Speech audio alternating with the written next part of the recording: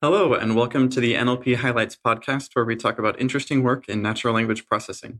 This is Matt Gardner and Walid Ammar. We are research scientists at the Allen Institute for Artificial Intelligence. All right, today our guest is Sam Bowman, who's an assistant professor at New York University. Welcome, Sam. Thanks for having me. Today we're going to talk about a paper that was posted on arXiv a little while ago titled GLUE, a multitask benchmark and analysis platform for natural language understanding. So I guess I've seen a lot of papers recently that try to understand what's going on inside of these big models using a lot of different tasks to evaluate. And it seems like this is an attempt to pull a bunch of things together and get a common framework to evaluate stuff. Is that a good description of what's going on here? Yeah, I think that's right. If we should launch into this now, I guess I could tell three somewhat different stories for what Glue is aiming at. The actual history is that this came out of these RepEval workshops, these workshops on evaluating vector space representations for NLP, and the consensus that was emerging among a few of the organizers, including Omer Levy, Felix Hill, who wound up contributing a lot to Glue, was that sort of the thing we wanted to do next wasn't necessarily a workshop, it was a shared task on this problem of building a reusable sort of sentence understanding component, something like a sentence encoder, something like what you see with Elmo. We wound up building the shared task and sort of not bothering with this year's iteration of the workshop. So this is kind of that. The other kind of historical explanation for how it came about is I'd been planning this JSALT workshop. This is part of this Johns Hopkins summer program where you get team of researchers together for a couple of months to sort of hack away at some hard problem. We were interested in, all right, what do sentence representation models learn? We wanted to have some benchmark that we could use to measure, to make sure that things that we were studying were actually any good. We wanted kind of a nice single number, and GLUE was our attempt to produce a single number that would be at least reasonably robust to our trying to sort of aggressively overfit it. The real pitch, kind of stepping back, though, is we think there's a lot of interesting work starting to go on this problem of building reusable sentence encoders, and it didn't seem like anyone had really put a really serious effort into figuring out what a good performance metric would be, and we wanted to do that. The only clear competitor that was really trying to kind of propose a standardized evaluation was this project called CentEval, and that came out recently that was standardizing an evaluation that had been around for 5 or 10 years, and was based on kind of the public data that was available 5 or 10 years ago, and we thought some of those decisions were worth revisiting. Yeah, in the paper you mentioned some of the distinctions between what you're doing in Glue and what CentEval is about. Would you like to elaborate on this a little bit here?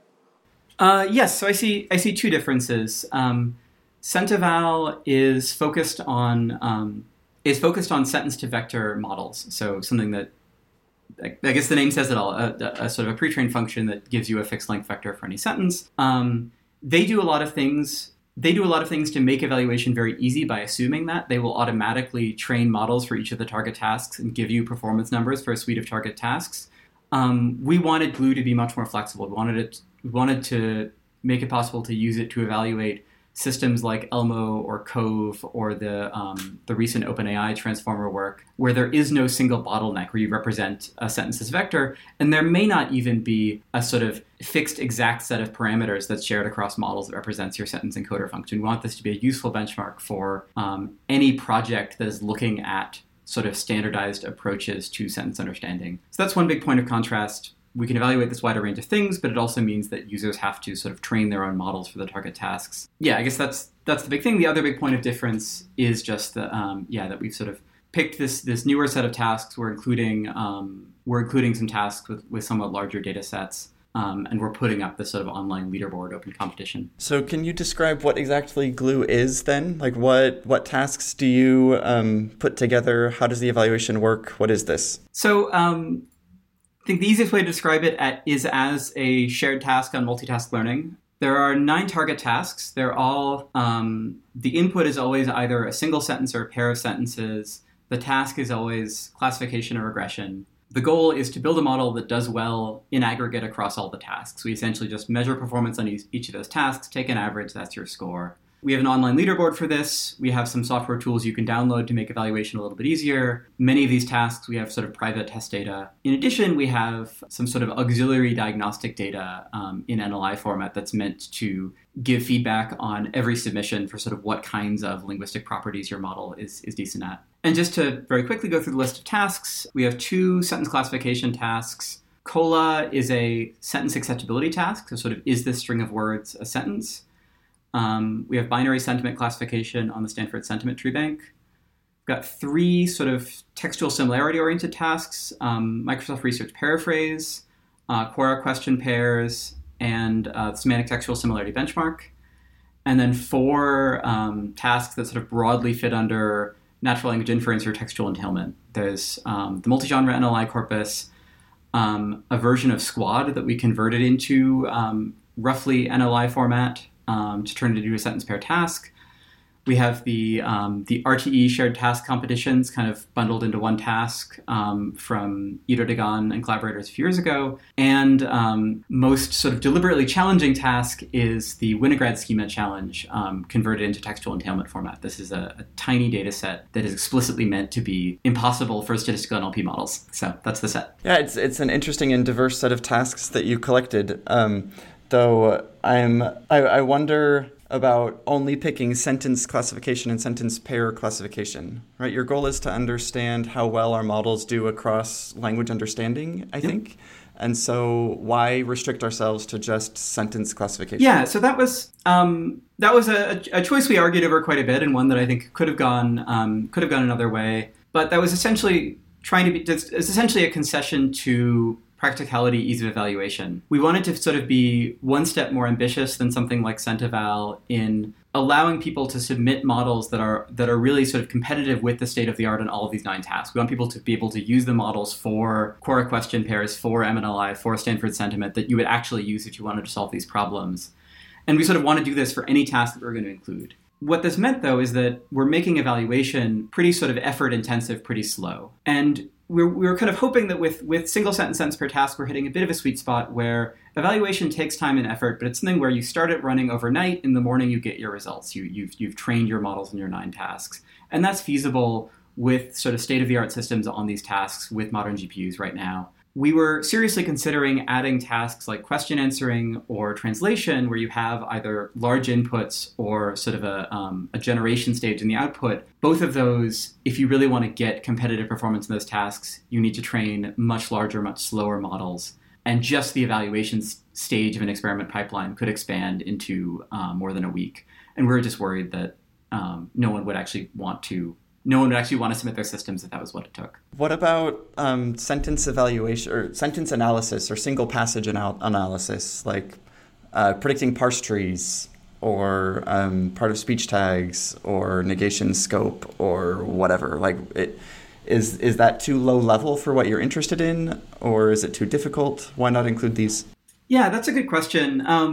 I think all I can say is the sort of trivial answer that it's out of scope. We wanted to focus on what we were considering language understanding tasks. I think a lot of these tasks are sort of meant as more syntactic tasks, more low-level tasks that are sort of meant to be in service of language understanding. And yeah, it wasn't the thing we set out to study. I mean, as a potential user of the platform, I don't want to use a platform which has like a ton of tasks, because it's not like I'm going to build one model and submit it. I will have to build a model for each of these tasks. Yeah. Which is the more tasks you'll have, the less feasible it will be for people to be able to use it. Yeah, that's right. And there's another trade-off here, which is that we do distribute baseline code, and the hope is that for a lot of research on sort of how do we train some kind of shared sentence understanding component, you could just plug that into our baseline code and keep all of the code that trains the task-specific models. The problem is that that's sort of assuming that our baseline code is close to the state of the art. And as things change, people who want to do well on the benchmark are going to have an incentive to sort of rewrite and retune these task-specific models. So we can try to save users some effort there, but it's inevitably going to be something that some people have to worry about. And that made us want to keep the diversity of output formats for tasks pretty limited. What are the plug and play components of in that implementation? So we have a baseline code base, and we're actually coming out with a sort of revamped, nicer version in a few weeks. But essentially, we have this big code base that's built around AllenNLP that makes it fairly easy to do this 3-step process of pre-training a shared BileSTM sentence encoder. This could easily be replaced with a transformer or something else, but BileSTM in our experiments on some pre-training task. Then either in single task training or multitask training, training task-specific models on the 9 glue tasks, and then evaluating those on the glue test sets and sort of writing files to disk that you can then send off for evaluation. Exciting. Looking forward to it. Good here. Can I push just a little bit more on this task decision? So you said you're interested in understanding, and you have a diagnostic task, which I want to dig into because I think it's really cool. And as part of the diagnostic, you're looking at predicate argument structure and how well the models capture that. But you're doing it kind of indirectly in the sentence pair classification. If you're really interested in predicate argument structure, isn't it still in scope to say I have a single sentence and I want to evaluate how well it captures predicate argument structure? Yeah, that's a fair question. I think that I don't think we have a completely principled division of sort of sentence understanding versus lower level NLP. I'm not sure that we put a lot of effort into making exactly the right cut there. But I think there is an important distinction between these main 9 tasks and this additional diagnostic data we're releasing. So the diagnostic data, we're asking everyone who submits a system on Glue to also submit their predictions on this additional diagnostic data. But performance on that data doesn't count toward your primary score. It's just something you can if you click on a system on the leaderboard, you can see how it does on these categories like predicate argument structure. I think the idea is we ultimately care about systems that perform well on these language understanding, I guess, tasks. We're figuring the point of this diagnostic task is to give feedback to people who are building systems to see sort of, hey, look, your system does well overall, but it's much worse than a lot of the other systems we've seen at sort of tracking sentence structure correctly or at bringing in the kind of background knowledge that you need to do basic sentence understanding. And so there we were willing to expand the scope of what we're interested in a little bit to try to give useful feedback. So in the diagnostics dataset, you provide pairs of sentences along with annotations, coarse-grained categories, and fine-grained categories. Could you elaborate on how you get the sentences and what the categories are? Yes. So the diagnostic data set we have now, and this is something unlike the main task, we might actually expand in the future. Diagnostic data set we have now is a set of about 1,000 textual entailment examples. So the way we produced these was by selecting examples from the multi-genre NLI corpus, one of the sort of largest tasks in Glue, and systematically modifying them to make these examples as much as possible sort of exemplify one of about 30 sort of target linguistic phenomena or reasoning phenomena we were interested in.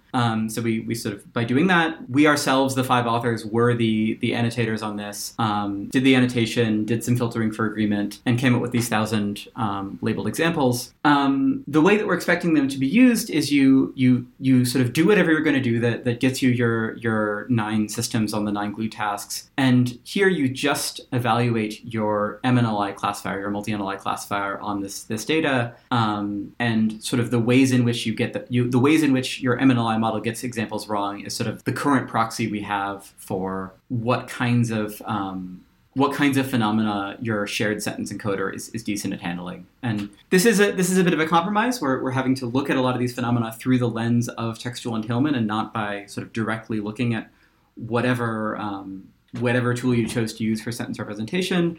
But we think it does allow us to ask all the questions we're interested in. And empirically, we are seeing a fair bit of interesting variation across pre-training tasks in what kind of analysis examples systems get right and wrong. So you classified the kinds of phenomena that the models could capture into 4 broad categories. Can you tell us about those? Yes. I'm pulling up the full tag set now to give credit where due Julian Michael at UW was the primary designer of this annotation scheme. But we started with about 30 categories we were working with, and these were things where we could sort of very easily design textual entailment examples that exemplified this. These were things like monotonicity reasoning with quantifiers. If I tell you that some dogs bark, do you know that some animals bark? Things like lexical entailment fit in the same category. Various kinds of negation tracking, handling syntactically ambiguous sentences in a reasonable way, things like this. We then kind of post hoc grouped these into 4 larger categories to try to get something that I think would be more at the level of how you actually debug a deep learning model. So we focused on phenomena that were primarily about lexical knowledge, phenomena that were primarily about predicate argument structure and sort of sentence level syntax, phenomena that were primarily about logic and kind of the reasoning process in textual entailment, and phenomena that were drawing on background knowledge and sort of how much, and sort of the stuff that you need to know to do language understanding that isn't exactly part of English. And each example, each sentence pair will exhibit only one of the 5 categories, or multiple? Potentially multiple. So we were attempting to produce examples for each of the 30-odd categories, but for many of them there was some unavoidable overlap. So, for example, sort of when you're trying to find good examples of monotonicity reasoning, many of those will also be good examples of negation or quantification. And so some of these do have multiple tags. Yeah, I guess I'm actually not very clear on some of these categories. Like, I don't know what monotonicity and reasoning mean. Yeah, we have a lot of this couldn't fit into the paper. We didn't want to give people 15 pages of supplementary materials, but right. the website, we have a long write-up trying to explain the motivation and background for each of these categories. And just to give the listeners a bit of an example here, like in the paper, there's a table that shows a range of these. One of the examples is Tulsi Gabbard disagrees with Bernie Sanders on what is the best way to deal with Bashar al-Assad, is sentence 1. And sentence 2 is Tulsi Gabbard and Bernie Sanders disagree on what is the best way to deal with Bashar al-Assad. That might be kind of hard. They were so close, you might not have noticed the difference in audio. But one of them is Tulsi Gabbard disagrees with Bernie Sanders, and the other one is Tulsi Gabbard and Bernie Sanders disagree on. So this is like testing at knowledge of argument realization, exactly. Where disagree is a verb that if you have subject disagrees with object of with, that's the same as 2 subjects disagree on. So you need to understand this kind of stuff. And there are other like simple lexical entailment, as Sam mentioned earlier, about if you see dog, that entails animals in a certain logical direction. Yeah. So this kind of stuff. That exactly, and that disagreement example, I think, gets at the kind of thing that we're really wanting this diagnostic data set to do. For each of these 9 tasks, some of what you're learning when you train the task-specific model is how to do the task. But we're hoping that a lot of what you want to learn, if you're training a good system for textual entailment, for sentiment analysis, for semantic similarity, is just how English works. And that's what's going to go into that shared encoder. And I think a really clear example of one of these phenomena that's really just about how English works is that kind of alternation, that any good modeling technique for sentence understanding that's task independent should tell your task-specific model that these 2 sentences have this really close structural correspondence, and they mean roughly the same thing. Yeah, I really like this idea of taking a different kind of data set. Like we train models on these huge, often artificially constructed data sets, and then what we really want to do is understand what's really going on, and we can probe them in specific ways. And I really like this general idea. I guess I saw at ACL Vered Schwartz presenting a paper that was also very interesting on NLI, showing that when you take models outside of the distribution they were trained from, often they break in spectacular ways. Is that what you see here with this diagnostic data set also? Yes, we do. This is Vered's paper is a great example of this. The results on our diagnostic set have shown some of the same things. And I was at the New Forms of Generalization workshop at NAACL this year. There were a lot of conversations about this issue, that looking at test sets that are drawn from the same distributions as training sets for high-profile language understanding tasks gives us this, what turns out, wildly misleading view about how good we are at building systems for language understanding. And this wasn't, I think the diagnostic set is meant to sort of help temper expectations here a bit. Using with the Winograd schema data in GLUE was meant to help temper expectations a little bit. This is data that's explicitly meant to sort of be resistant to a lot of the kinds of task fitting that make this possible. But we did do a couple of other things that in creating GLUE that I think are meant to help inform users a little bit about limitations to generalization in these models. So these are two of the tasks where the task development and test sets aren't drawn from the same distributions as the training set. In multi-NLI, we make this especially conspicuous in the interface. We have this matched and mismatched test set. They're both annotated by the same pool of annotators in the same way, but the source text that's being annotated are quite different. For example, in the matched test set, we have in the matched test set and the training set, we have a section that's drawn from Switchboard, drawn from telephone speech between strangers. In the mismatched test set, the sort of test data for spoken language is drawn from a different data set of spoken conversation face-to-face among friends. And similarly, we sort of have a genre mismatch for every piece of data there. That's meant to hopefully mitigate this a little bit. Also in this COLA data set, this accessibility data set, we have sort of a slightly different set of linguistic phenomena covered in the test set than in the training set. That's meant to give you sort of more of a fair estimate of how well your system is actually solving this problem of identifying grammatical sentences. So I was wondering how do you think that the same architecture, like let's think about one architecture that would be optimal for these tasks, right? For like one type, the single sentence tasks, and another architecture for maybe all the similarity tasks, and a third one for the inference tasks. Mm-hmm. Do you really think that's what's going to happen, or do you think each of these data sets may have its own optimal architecture? Because if the platform doesn't require you to submit the same model, really, you can design your own model for a different model for each of the tasks and overfit still to each of the tasks. Of course, it will take more effort to do this, but I am interested in your view on how exactly is this helping us show that our models generalize better.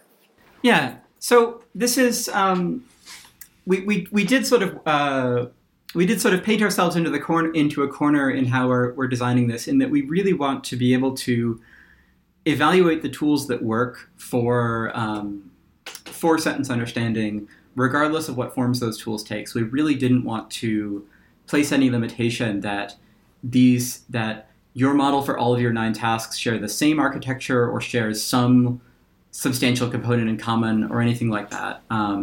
We're already seeing some split in that there are some models like ELMA where there is an exact set of parameters shared in common, and other models like the OpenAI work where you pre-train all the models in the same way, but then fine-tune them in a way that each of the models diverge and they have no shared parameters at the end.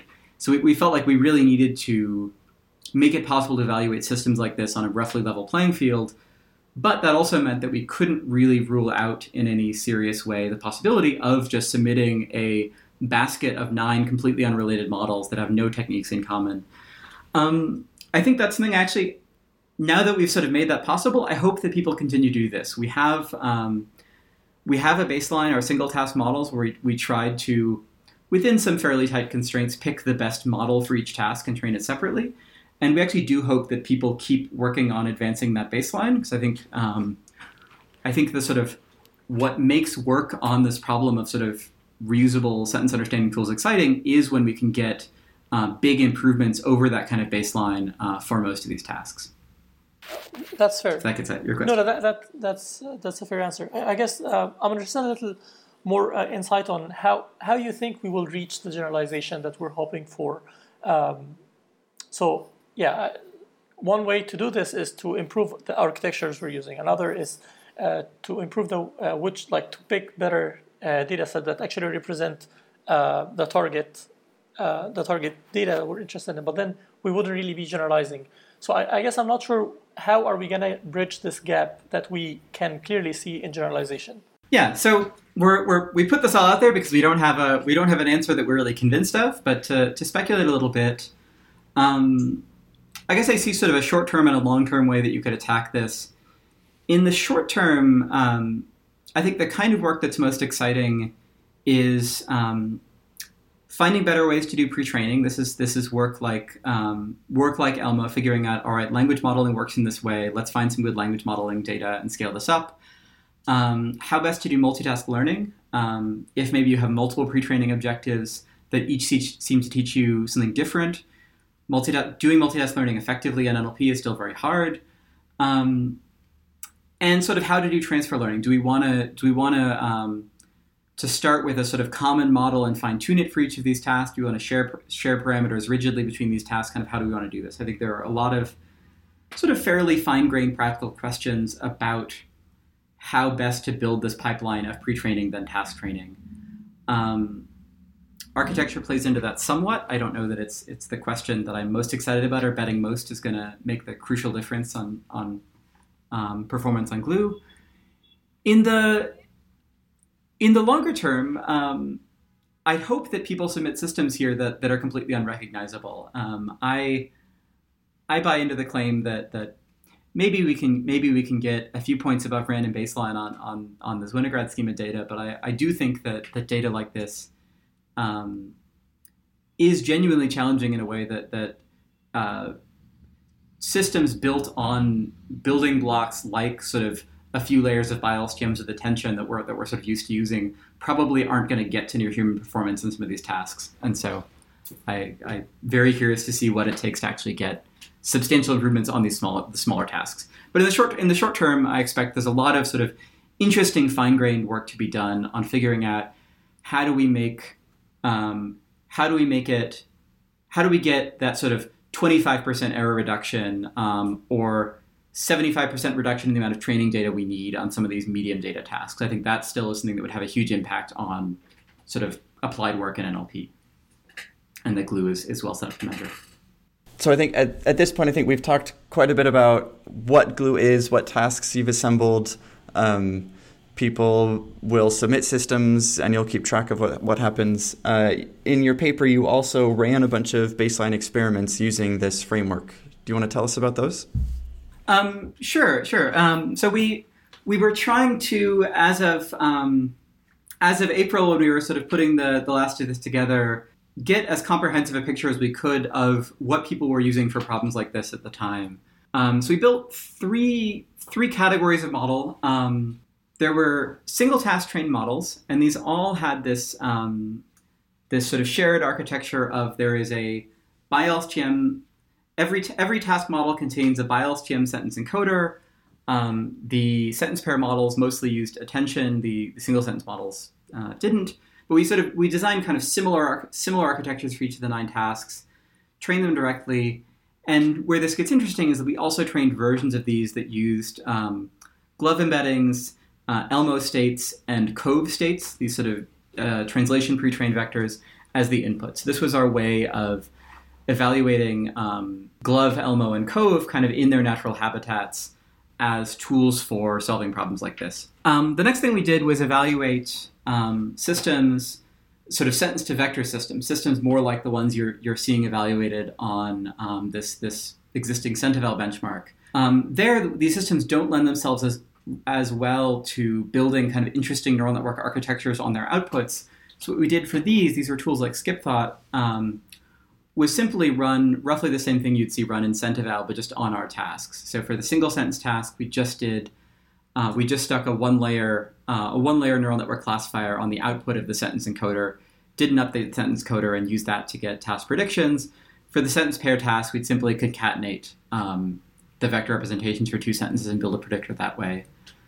So we did that for sort of a number of the best and most prominent systems evaluated on Centivel, these sentence vector systems. The third category, which is a little bit strange, but is what gets us our best performance, are these multitask models.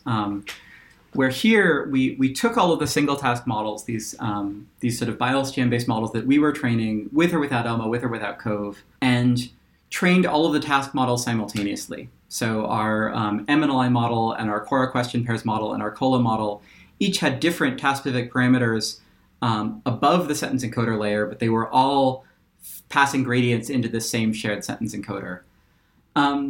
That's what gets us the best performance. I think it makes sense. We're using all the resources of all the pre-training resources that went into something like Elmo or Cove, combined with sort of the training set for all 9 of these tasks. That's presumably going to encourage generalization. But these results are somewhat different from the other results in that they crucially used sort of the entire Glue benchmark in their training. And so I think the relative rankings of systems that were trained in this multitask setting might not quite reflect the relative ranking you'd see on a parallel universe version of Glue that contained 9 different tasks, because we're training specifically on these tasks. So I'm looking at the table 5, and I'm seeing the multitask training results. Most of the time, they are lower than the single task training results. So that's not quite the same thing that you're saying. I wanted to clarify this. Yes. So this is a point I was hoping we would the timing would work out to spare the listeners a little bit. So we had some. It turns out training these models can take longer than we expected. It turns out that we had some of them that were still running when we sort of were finishing the paper, and so the results are different between the current archive paper and the leaderboard online. And we're hoping to put up an updated version of the archive paper very soon that should match the current results. So what we have right now on the site, our best systems are getting around 69 blue points, 69 on our arbitrary scale that is the average of task performance. And that comes from doing multitask learning with attention models with Elmo. And so that's kind of our best of all our tools combined result. Any interesting insights that you got from looking at the results of all of these experiments? One boring but important practical question that I've been very curious about since these 2 papers came out is we found that Elmo pre-training in particular is a really strong baseline. It's that sort of adding Elmo to anything is giving you improvements in performance consistently across all of these tasks. Cove, this sort of which takes a very, very similar idea, but with supervised pre-training, doesn't seem to behave in quite the same way. It does get you improvements in some settings, but those aren't as big or as sort of ubiquitous across tasks. Looking individually at the tasks, the COLA task, the sort of sentence acceptability task, is a bit of an outlier because it's a little bit more syntactic than the others. We see that sort of Elmo and that Elmo and in our sort of private experiments, kind of language model pre-training is very, very important to get that to work. That other kinds of pre-training don't really help there. Whereas other tasks, there's kind of more of a mutual benefit going on. That pre-training on some subset of these tasks will generally get you decent performance on the rest of them. That, and probably unsurprisingly, using attention, using large models really helps you. That none of these sentence to vector models were able to get particularly competitive performance on Glue, at least the way we were evaluating them. But yeah, I should say I'm hoping to be able to say more about this soon. We've run plenty of experiments as part of this JSALT work that we'll be sort of polishing up and putting out in a few months. My impression is that plenty of other people are doing the same this summer. Right now, our baseline experiments are just meant to answer a pretty small set of practical questions about Elmo and Glove and Cove and where we need attention, and that's about it. Great. It's a really interesting set of experiments that you ran. It sounds like I need to look more at the results that you have online, because I thought there were some things that I expected to see in the paper, but I didn't. But you just mentioned them and said they're online, so yep. I should go. I should go look at that. It's fine. It's a lot of experiments, and they take a long time to run. So what you just said leads me to a point I was hoping to talk to you about, which I think we disagree on. And so this might be an interesting discussion. So I find myself incredibly skeptical about sentence vectors in general, especially pre-trained sentence vectors. Do you think these are a good idea? I guess from the experiments you just told us about, I'm thinking maybe you don't think they're as good an idea anymore. I don't know. What would you say? So I've changed my mind on this, or at least I've changed my mind on the kind of problem I want to work on in sentence understanding. I have done some work on sentence-to-vector models. Some of the stuff I did with multi-NLI was trying to push this with the shared task there. Done a couple of papers on that topic. I no longer believe that it is a useful tool for the kinds of language understanding problems that are sort of most high profile right now in NLP. I think sentence vectors are an analytically really interesting problem. I think they're very useful for tasks that might involve retrieval, where you need to do a lot of similarity judgments between sentence meanings very quickly. But if you want to solve question answering, translation, entailment, things like this, forcing sort of sentence representations into a vector bottleneck doesn't seem to work. I think Ray Mooney's famous, you can't cram the meaning of a whole bleeping sentence into a single bleeping vector. I think that is basically right. And that's part of what motivated this. Yeah. I agree. That makes a lot of sense. And you're right that for some applications, like say I want to have some huge database of sentences that I can like do some locality sensitive hash to do quick lookups in this vector space. That makes a lot of sense, right? But even then, the particular vector that you're going to use is going to have some extracted features that is a fixed length set, right? And so like however you pre-train this is going to be focused on some particular objective, and hopefully it matches how you want to actually use it. I guess I feel like things like Elmo or language models or something that gives you a vector per token is just inherently more scalable to information content than a single vector. Yeah, right? Yeah, I think that's right. Cool. One other thing I wanted to pick on you for, or at least have a discussion about, is sorry, I really like this work. I'm not trying to be negative here, but I again am extremely skeptical of leaderboards in general. I'm on record. I recorded a podcast episode complaining about them and how they encourage bad science. So why have a leaderboard, and what do you think? I think it's clear you like them. So why?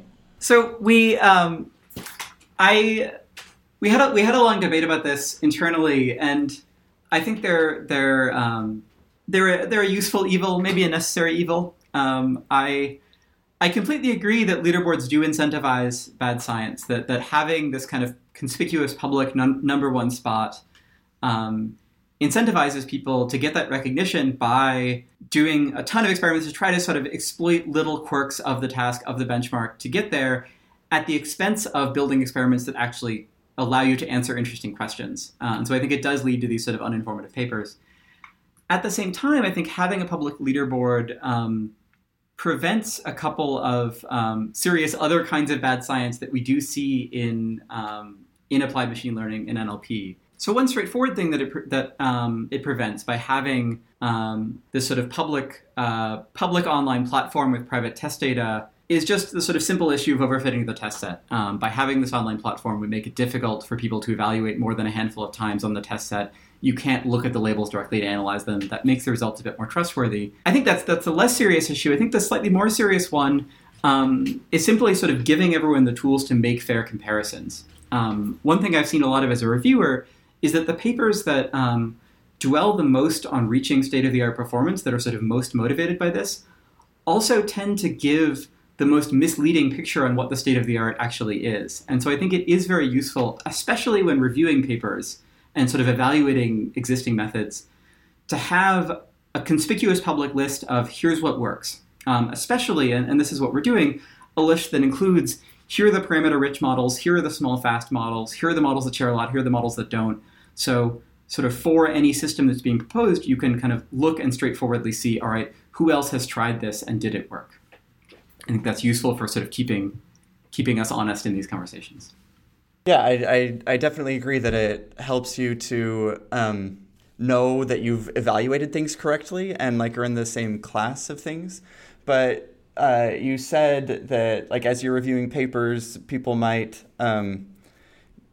be led to bad comparisons. I would say actually that the leaderboard encourages the wrong kind of comparison, because it's just someone built some architecture that got this number. And yes, I'm comparing against that number on the right metric, on the right data, but actually it's not a controlled experiment at all. And I have no idea what gives me the performance gain over this other black box method. And what we really need is like some controlled experiment where I run things in the same setup, switch one thing and one thing only, and actually know what the reason of this performance difference is. Does that make sense? Yeah, no, I agree. That's right. And that is a real risk. I think it is useful to have these open comparisons on the question of just kind of what works in general, sort of what collection of strategies works. But I think for most of the questions people would use Glue to answer, cross-paper comparisons aren't going to give you good evidence on those questions. And I just have to hope that the authors of these papers are taking this seriously.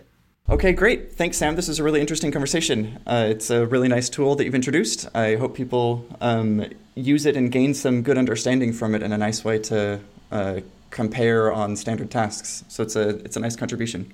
Yeah, I hope so too. And thanks for having me. Very much appreciate having this podcast around.